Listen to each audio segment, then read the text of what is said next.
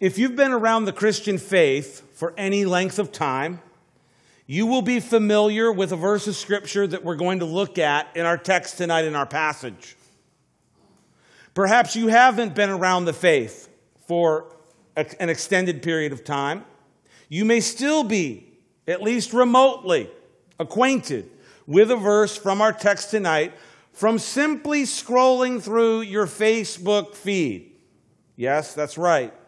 This verse is probably one of the most famous verses right now that Christians are posting on their Facebook. And we're going to take a look at it tonight. We're going to take a look at that verse tonight. It's received a lot of attention lately, and rightly so, I believe. What is that verse? From our passage tonight, 2 Chronicles 7, verse 14, it says this: "If my people who are called by my name will humble themselves and pray and seek my face and turn from their wicked ways, then I will hear from heaven and will forgive their sin and heal their land." This is one of those Old Testament verses that we can be familiar with, that we've heard of. We've heard it quoted. We've learned it. Perhaps we can even quote it verbatim. But the real question concerning this verse that we come to tonight, and as you may perhaps see it in your Facebook feed, is this: what does it mean? What does it mean? What was God talking about when he said this? And how should this verse challenge us today? These are the questions we're going to look at tonight. In order to answer these questions and rightly understand this verse, we must understand the context in which it was given. Right? We've got to understand the context. What is really going on in this passage in 2 Chronicles? In the book of 2 Chronicles, in the chapter 7, what is being said in these passages? 1st and 2nd Chronicles are a part of the history books of the Old Testament that recorded the history of Israel during the period of the monarchy, the time of the kings of Israel. And when you get to 2 Chronicles chapter 7, we have recorded events that occurred during the reign of Solomon, the son of David. Solomon, the son of David. Now, Solomon was the third king. He was the third king of Israel, right? You got to go back to your Old Testament history real quick here. And you had the kings of Israel. You had the first king, Saul. You had the one who followed him, David. And then David's son was the third king, David's son, Solomon. Solomon was the king of Israel that built the temple in Jerusalem. Remember, it was David who wanted to build the temple, but God told him, no, you will not build the temple. It will be your son that will build the temple. But you remember that David laid the groundwork for getting this accomplished. So Solomon built the temple, and it was a glorious temple. It was a glorious place. Remember, when they were putting together the plans, they said it must be glorious, this temple that is to be built for the Lord. And they built it. And it was a glorious temple for Yahweh God in Jerusalem. And they have a dedication ceremony. Just like all buildings, larger facilities that are built have a dedication, the temple that was built in Jerusalem, there was a dedication ceremony. And so they had this dedication ceremony, and at this ceremony, the temple is dedicated, and Solomon prays a prayer at this dedication ceremony. He prays a prayer to God.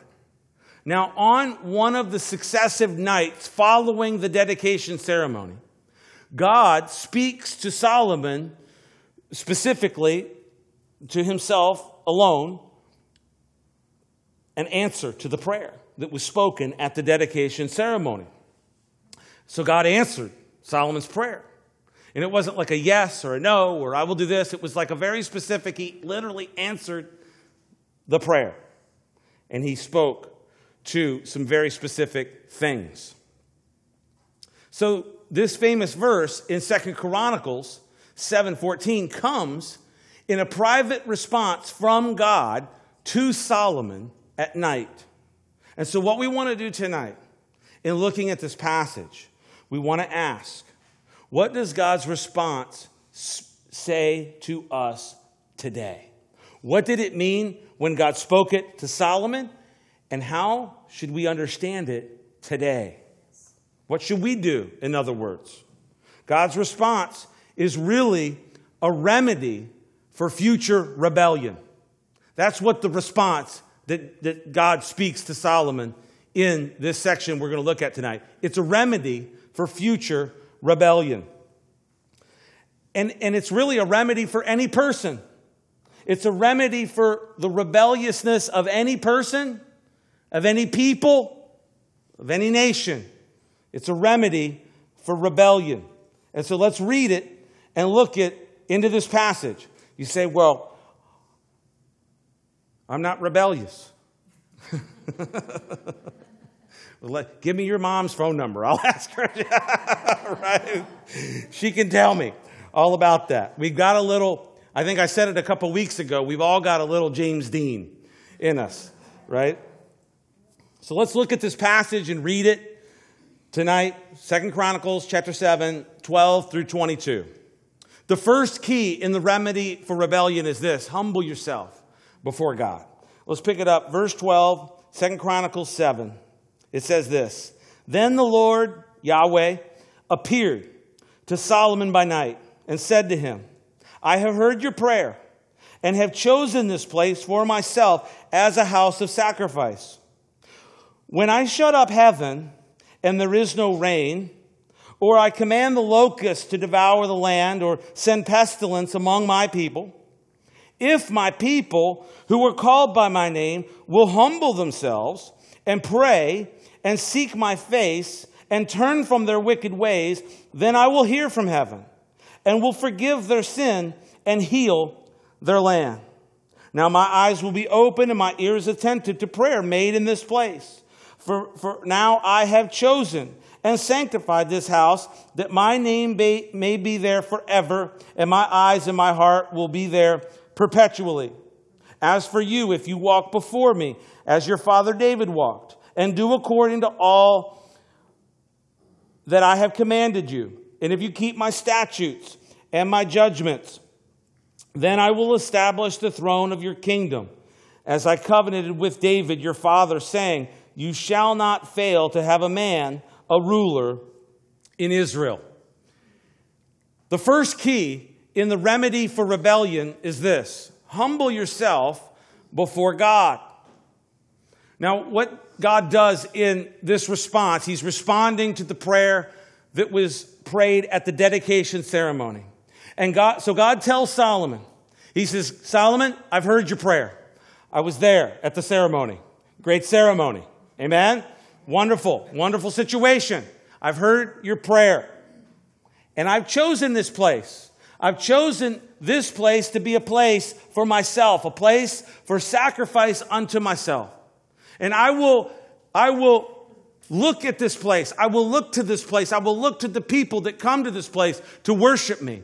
And I will have my ear attentive to this place. Why? Because I have heard your prayer and I have chosen this place for myself as a house of sacrifice, a place for sacrifice. Then almost immediately, God seems to really shift gears. Seems like we're off to a good start. I've chosen this place. I've heard your prayer. It's a house of sacrifice. All this great stuff. But God shifts gears. He's heard Solomon's prayer. He's accepted the temple as a house of sacrifice for himself. And he said that he would answer prayers. But then he proceeds to tell them what to do in the future when they completely rebel against him. Yeah.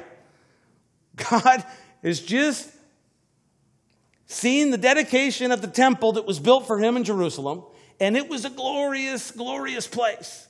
I mean, if you ever do the study on all that went into building the temple, the amount of gold, the silver, the bronze, it is really mind-shattering. In fact, I did the study one time, and to build the temple today would cost $9 billion. And that's just like a rough estimate of what it would be. It was an unbelievable place. Amen? But God shifts gears and he says, look, I want to tell you what to do when you rebel against me. Now, you got to take it from God. When he's telling you what to do about what you're going to do in the future. You've got to listen.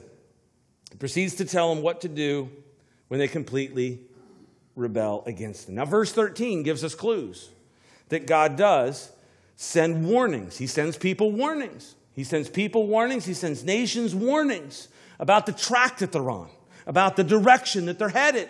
And he sends them warnings. And look at verse 13. He says, when I shut up heaven and there is no rain, or I command the locusts to devour the land, or send pestilence among my people.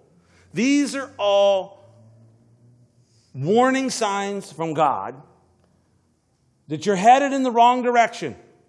You're headed in the wrong direction when you see this time come upon where there's a drought, where there's famine that comes upon the land. When there's locusts that come, the swarming locusts and the pestilence comes against you, my people, this is a warning that you're headed in the wrong direction. God gives us warnings when we're on the wrong track. When you're kind of headlong into rebellion, you're often missing the warning signs. You're missing the warning signals. You just seem to have a one-track mind, headed straight for rebellion. But God does this. He warns. He warns us. He does things to warn his people that they are on the wrong track, to open rebellion against him. Let's take a look at those things. The first one is drought. When I shut up the heavens, when there's no rain. The drought would mean a famine on the land. And the famine would mean tremendous hardship that would come. And so this would be a hardship, and this would be a warning sign to say, hey, what's going on? He then uses a metaphor of locusts and pestilence coming against the land and the people. A metaphor of locusts coming against the land and a pestilence coming against the people. The prophet Joel would later prophesy of an army of locusts coming against the city, coming at the command of God to bring his judgment upon the city.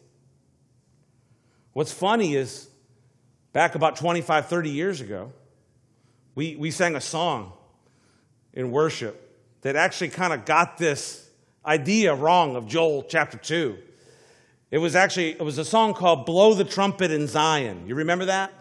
And we used to sing it in church, and I remember singing it, and it was one of those songs where everybody sang, and it was kind of one of those victory songs, you know? It's like, yeah, blow the trumpet in Zion because, we're on God's side, and he's going to come and do,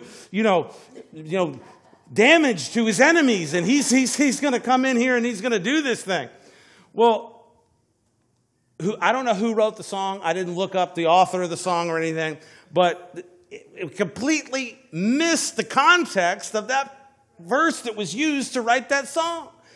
Because the song isn't about the people of God having victory. The song is taken from the context of Joel, the prophet, who issued a prophecy about locusts, an army coming upon the city to bring judgment upon the people of God because they had turned their backs on God. And it was blow the trumpet in Zion. We did get this right. Sound the alarm. Sound the alarm on God's holy mountain. Right? Where that temple was dedicated. Sound the alarm on God's mountain. Because we're headed in the wrong direction. We're headed in the wrong direction. Now, I remember we would sing it. It would be a joyous celebration of a supposed victory in God. But it was about the army that would come under the command of God, bringing judgment upon the people of the Lord who had turned away from him in open rebellion. So here God tells us the warning signs from him concerning rebellion and apostasy.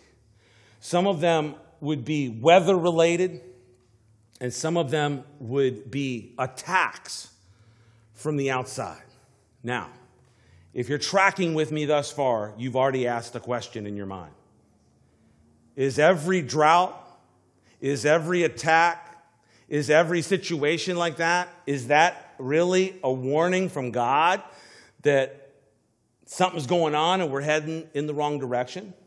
And I would answer the question like this. No, every weather situation is not a warning from God. Every attack, some attacks are just attacks. But there are some that are. In other words, I wouldn't say they all were, but I wouldn't say they all aren't. You follow me? You follow what I'm saying? So what it does for the people of God is it puts us in a situation where when those things happen, we do need to be introspective. And we generally are. When things happen in our lives that are negative, when things don't go our way, or maybe they're severely negative, maybe there is a drought in our lives financially or otherwise, maybe there is attack coming in, interpersonally or from without, that we do get introspective. And by introspective, I mean we sit and we ponder and we ask all the questions that every single one of us has asked. Why? Why is this happening? What's going on? God, where are you in all of this? And I think those are great questions. I think those are great questions because God has our attention. Amen? God has our attention. And that's what God wants to do. He wants to get our attention. And He does want to warn us. And so I think what we need to do during those times is when we're having those moments of inward reflection, we need to ask the Lord those questions. And maybe we can follow the lead of Solomon's dad, David, who asked those questions too, right? In Psalm 139, pick it up, verse 23. I'll have it on the screen for you. David said this, "Search me, O God, and know my heart. Try me and know my anxieties. And see if there is any wicked way in me. And lead me in the way everlasting." And so I think what we can do is we can look at David here and we can look and we can say, look, David going through a difficult time, asking God, search me. Job did the same thing. Amen? Job did the exact same thing. God, look, he even pleaded his case before God. Said, hey, I'm not really that bad of a guy. I mean, I'm a decent guy here. You know? What's going on? What did I do? And those are great questions. And I think we can ask those questions. And the question really is, know me, God, and search my heart. He knows our heart. Amen? What David's really saying is, expose it for me. Expose it for me so that I can see it, God. What is it that's in my heart? Do I have any wicked way in me?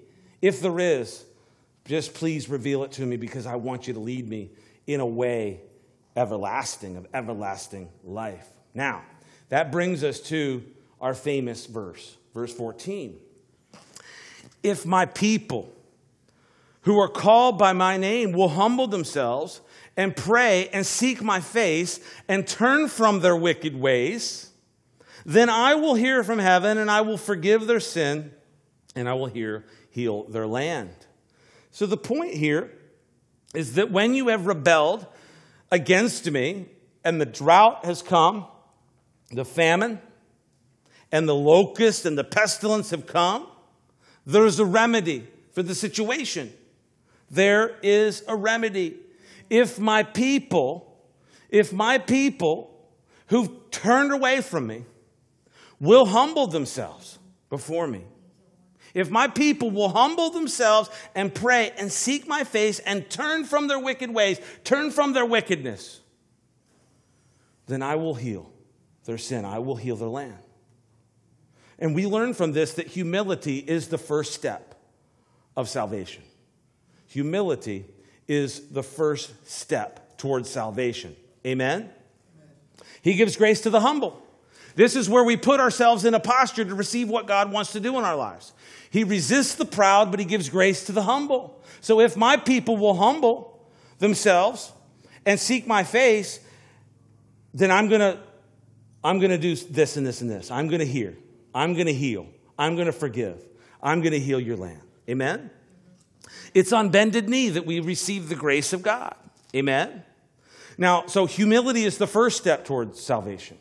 The second step of salvation is repentance. You start with humility. Second step, repentance. How's that? If my people will humble themselves and pray and seek my face, and what? Turn. Turn from their wicked ways. Turn from wickedness. And this is really a great definition of repentance. Repentance isn't like a feeling of being sorry. Sorrow is a completely different category. There is two kinds of sorrow in the Bible, by the way. There's a sorrow that leads to death, and there's a godly sorrow that leads to repentance. Repentance is turning toward God. It's turning away from wickedness. It's turning away from your wicked ways. It's turning away from that and going in the other directions toward God. It's doing a 180. Amen? Not a 360. Some people do 360s, you know? They come in, they meet the Lord, and whatever, they do a 360, and they keep on walking the same direction that they were going. God hadn't called us to do it. He doesn't want any Air Jordans and everything. He wants a 180. He wants you to do a 180, turn around, and walk the other. You've been walking away from the Lord. He wants you to walk with him. Amen? He wants you to walk towards him. Turn from your wicked ways. We'll talk about that a little more specifically in a minute. But this really describes repentance. God says if you look around and there's drought and there's famine, God said in the book of Amos that there would be a famine that would come upon the land. Not of bread, but a famine of hearing the word of God.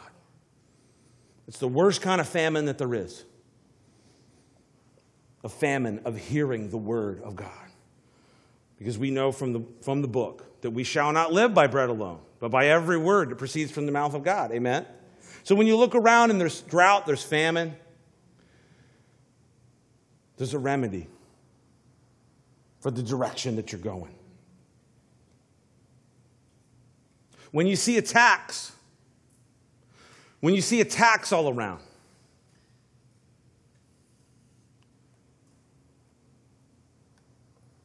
might be a warning sign.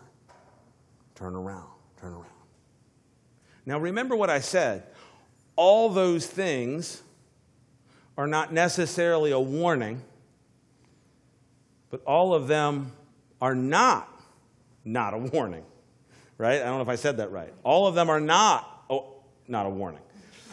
That's a double negative, right? I just broke 16 rules of grammar and public speaking. Amen?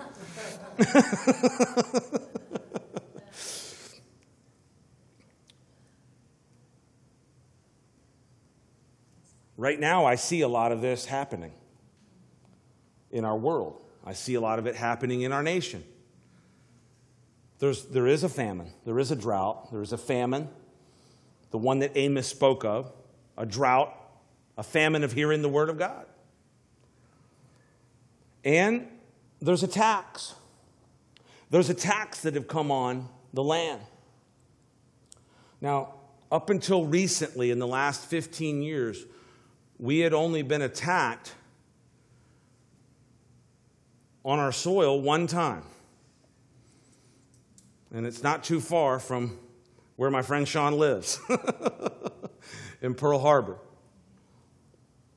And then back in 2001, we were attacked here in New York and Washington. And then I think we did okay for a little while. And then, track with me here. There's attacks all around now. There's attacks happening all around. From Tennessee to San Bernardino, California, to Orlando, Florida, and everywhere in between. I can't count them all. I can't keep up with them. There's all kinds of attacks happening. And I think it's a warning. I do. I'm not going to go all Pat Robertson on you tonight, okay? I'm not going to do that. But I am going to say that I think that there is a warning that's happening. And God is getting our attention. If we'll have him get our attention, if we'll allow our attention to be arrested to him. The U.S. has been headed in the wrong direction for a long time. Was it man that was nominated for the Supreme Court back, I can't remember which administration it was, maybe one of you will know, Robert Bork. And he's the author of a book that was titled Slouching Towards Gomorrah, talking about the United States. Now this is actually, if the title was accurate when he wrote it, we're all the way inside the gates at this point. We're not slouching towards Gomorrah. We are inside the city gates because we have gone headlong down this path. Now, what's the answer? The answer is really for Christian people or people that have been headed in the wrong direction, have forsaken God, to hear God and to turn, to humble themselves before God and to turn from their wicked ways. Now, one of the questions that arises from this text is, what is the wickedness that Israel is asked to turn from? Is it just regular kind of great, common run-of-the-mill wickedness?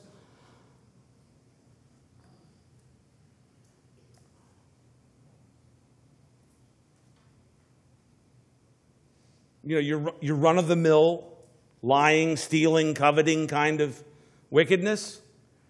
Or is it something else? Is it something more that God is wanting to pinpoint? Our next point answers that question as we finish up with verses 19 through 22. The second point tonight is this: commit yourself wholeheartedly to God. Let's pick it up, verse 19.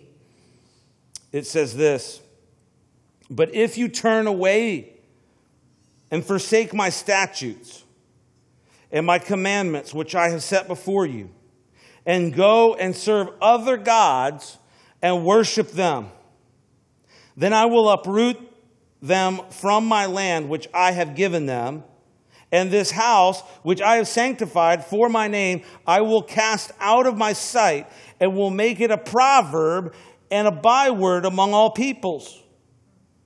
And as for this house, which is exalted, everyone who passes by it will be astonished and say, why has the Lord done thus to this land and this house?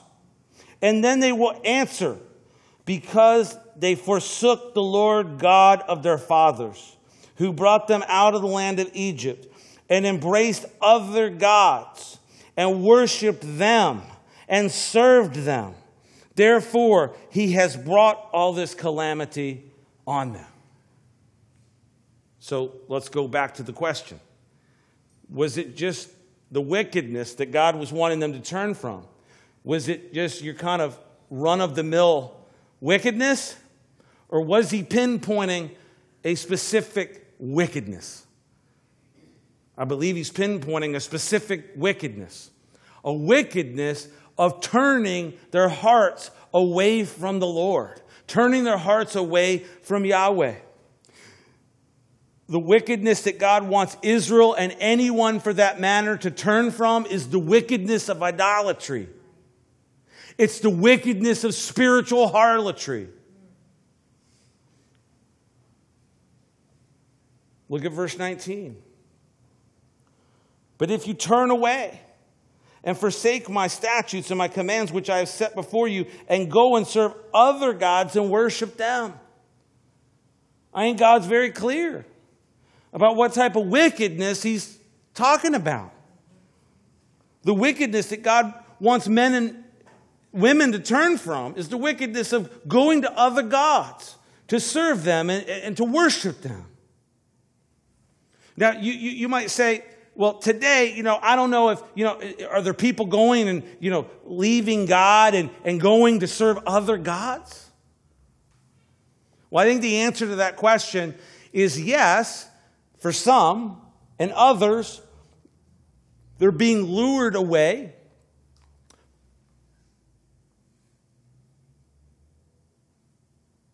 in the sin of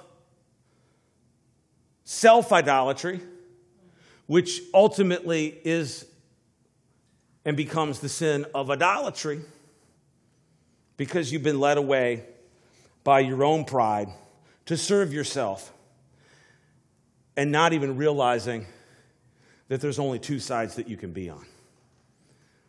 You're either with the Lord and you're serving God, or you're not. And you're under, as Paul would put it, the sway of the wicked one. Okay, so that's kind of how it works.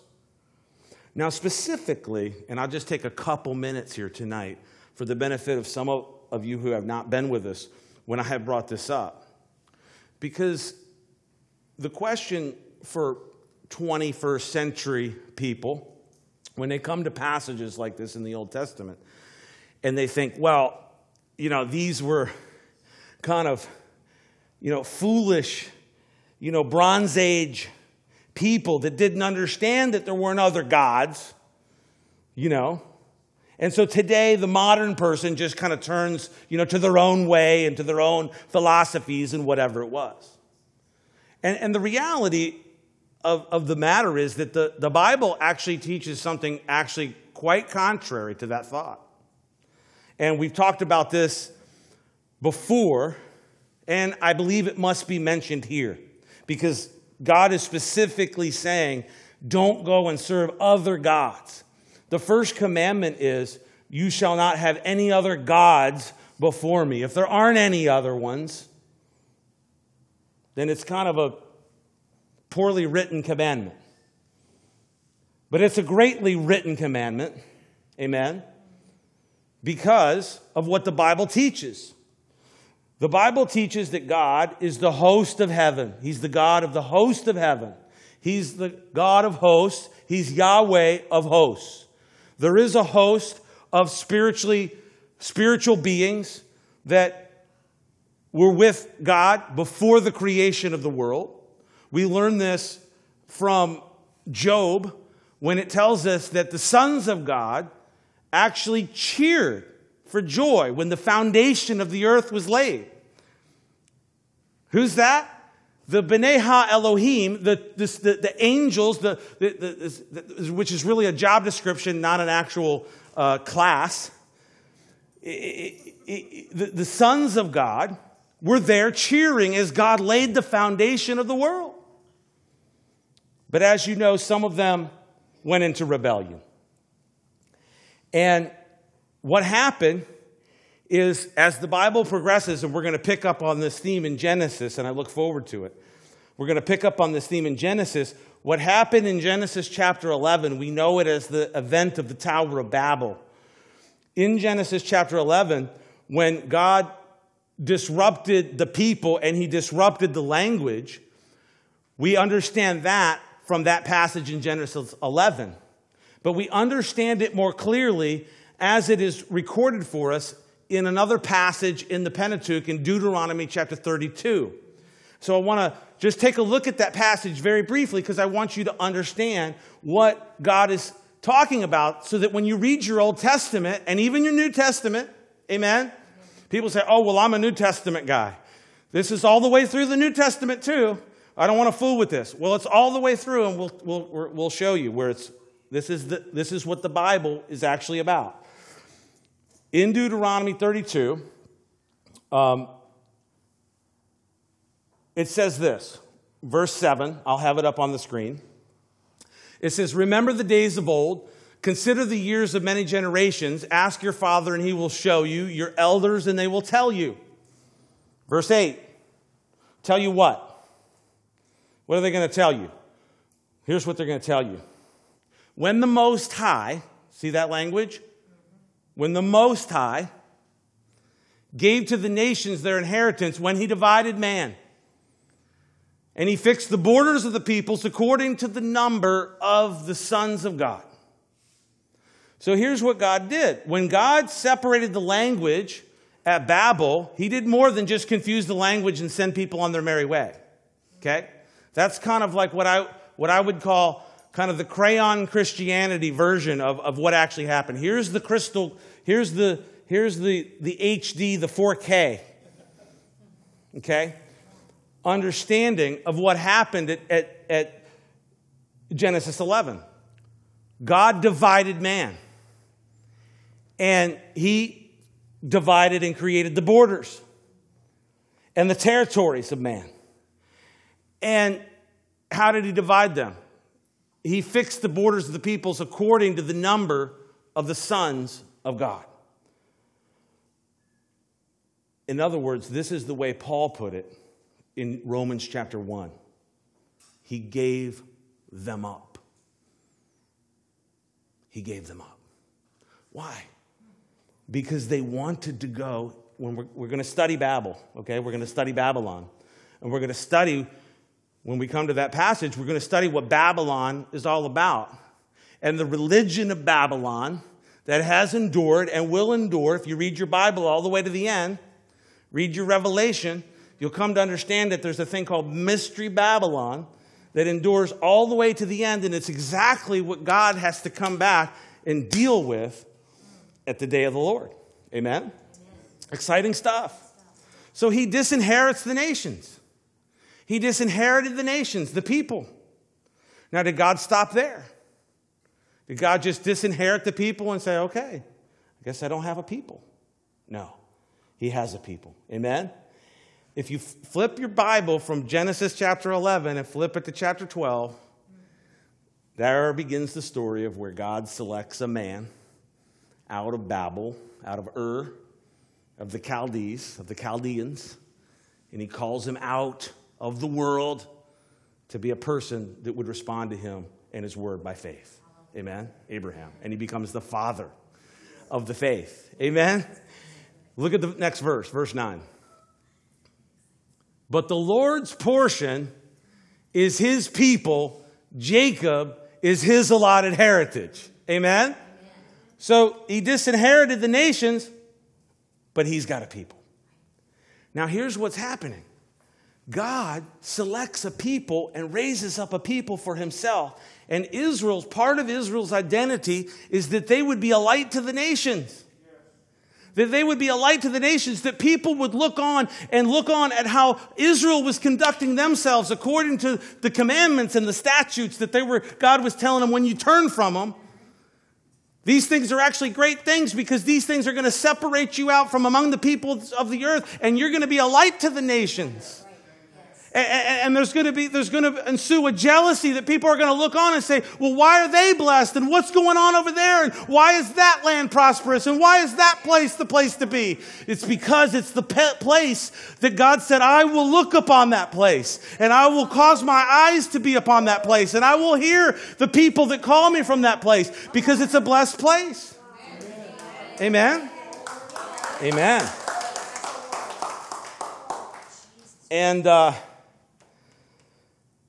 And so, as we go through this passage back in 2 Chronicles, we kind of pick up on that theme. Because you look at it where it says, verse 20, then I will uproot. This is when you've gone after the other gods. You've left my statutes. You've gone headlong in the wrong direction in outright rebellion away from me to serve and worship other gods. Verse 20, then I will uproot them from the land which I have given them, and this house which I have sanctified for my name, and I will cast out of my sight, and I will make it a proverb and a byword among the peoples. What's God saying? God is literally saying that when the people, the other nations that he disinherited, when they pass by and they see the desolation that Israel's become, and they see the temple in ruins that was a great temple that God promised that he would hear from that place, and they see it, he says, I'm going to cause it to be a proverb to the people. I'm going to cause it to be a byword to the people. What? What's the proverb? What's the byword? That you don't forsake Yahweh God. He's the Most High. He's your creator. He's the one that loves you. He's the one that has a plan for you. He's the one that wants to pour his blessings into your life. And if you'll serve him and if you'll keep him, you're gonna have all the blessings. If you look in Deuteronomy, there's the whole, that whole dialogue back and forth of the blessings and the cursings, the blessings of following the Lord and choosing life, the cursings of not following the statutes of the Lord and choosing death. And he says, on this day, choose life that you may live. Amen. I mean, I get fired up. I get fired up about this place because this is the gospel. This is the gospel of Jesus Christ. Amen? So, he says, I'm going to make it a proverb and a byword. When they come and they see the temple lying in ruins. What happened here? Why has Yahweh done this? The Lord of hosts. Why has he done this? Now, in Lamentations,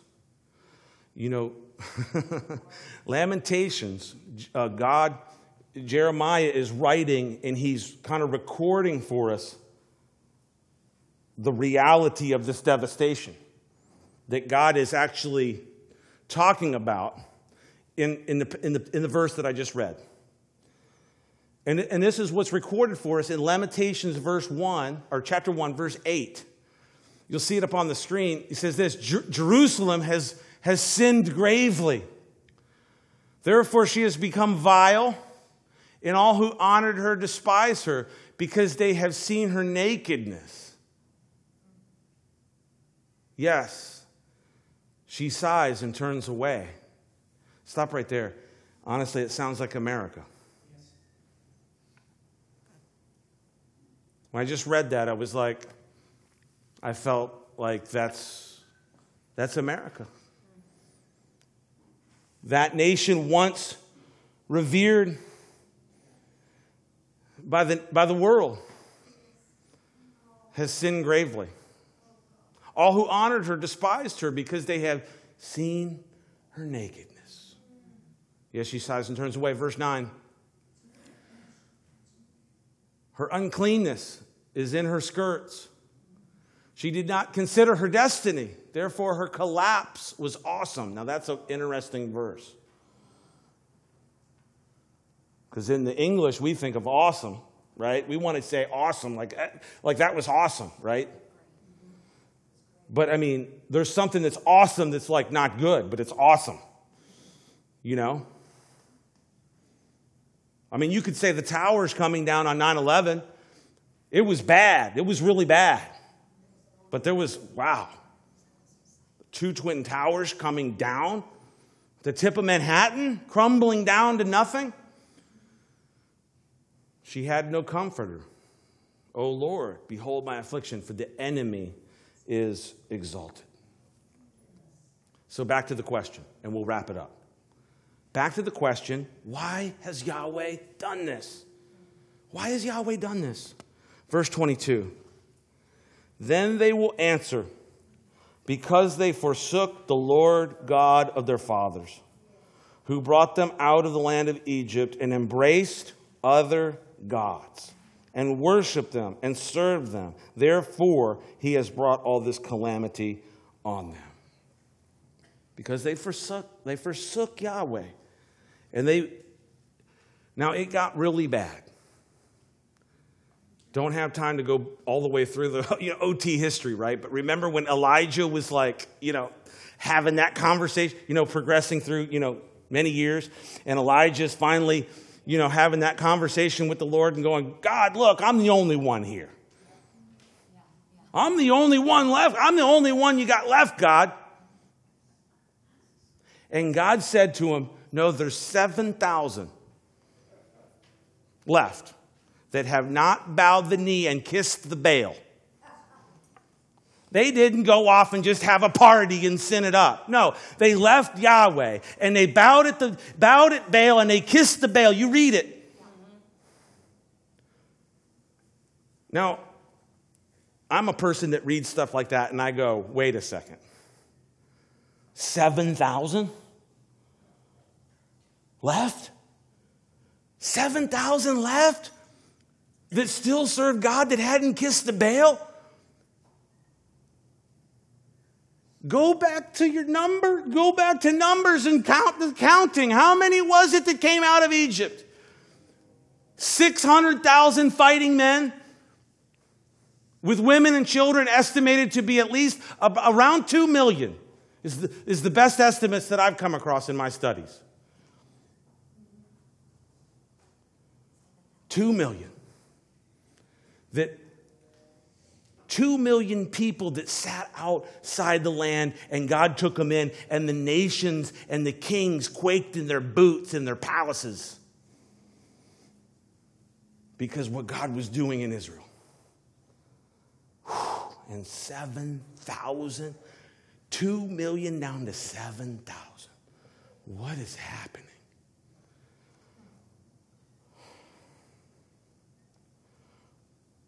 What's happening is that every single person has to make up, they have to come to that choice and that decision that Yahweh, God, Yehoshua, Jesus Christ, is my Lord and Savior.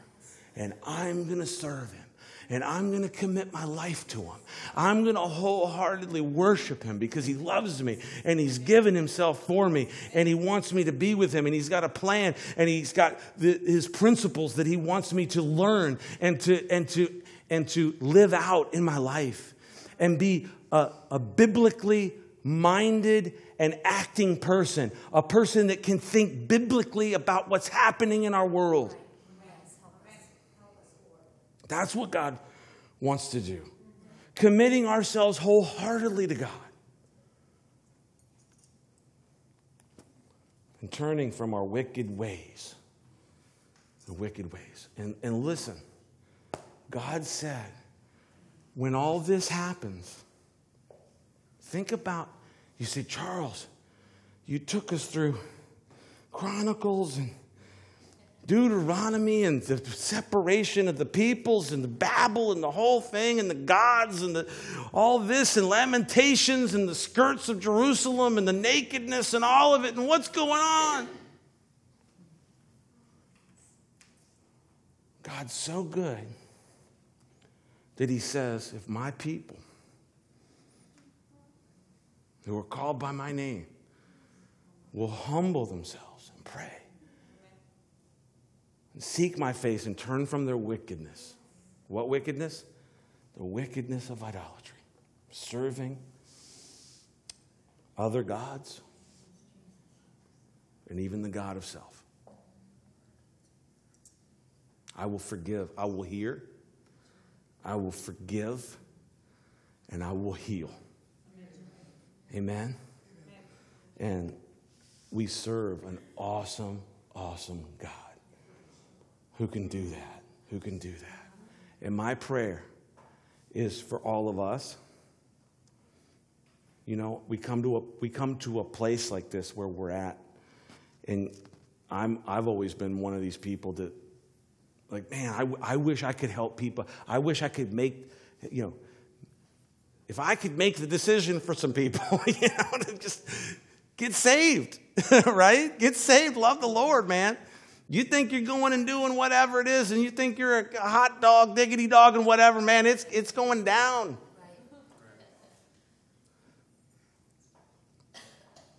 But we can't. Joshua will put it this way. As for me and my house, we will serve the Lord. Amen? Amen? As for me and my house. And let's be that people.